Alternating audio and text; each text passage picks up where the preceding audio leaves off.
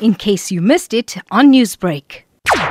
Straight out of COP26, one of the urgencies that we feel is that every citizen needs to become an advocate to combat climate change.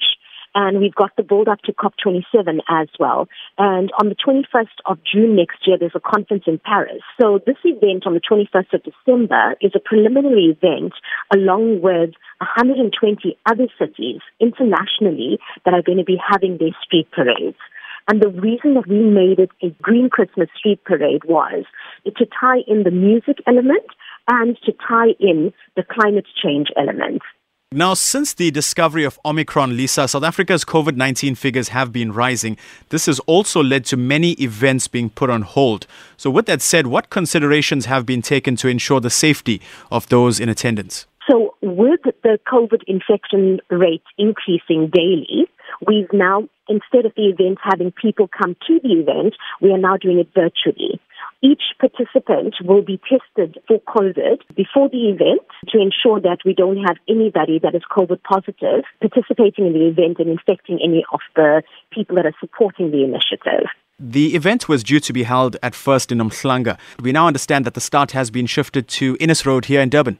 Correct. So with us broadcasting this across the world, one of the things that we wanted to ensure is that we have an iconic view of our city.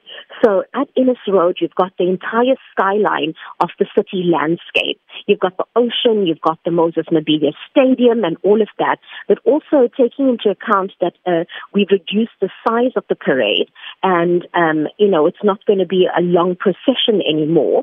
It's going to be a very short procession, and Innes Road was more effective.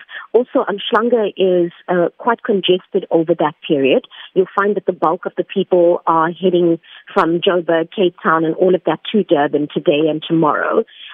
So we just thought it would be safer to have it in Morningside. Also, Lisa, we're hearing that there's a social media campaign attached to this parade, possibly some exciting prizes to be won also? Yes, so what we're encouraging people to do is not be mean and go green. So if you want to stay on Santa's nice list, we want you to tell us about either businesses or people that you know that are doing green things.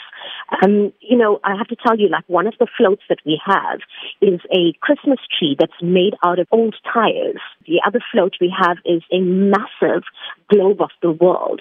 Every one of the items are made from recycled material. So we're encouraging people to go to our social media page and to tell us who's being green or if someone's being mean.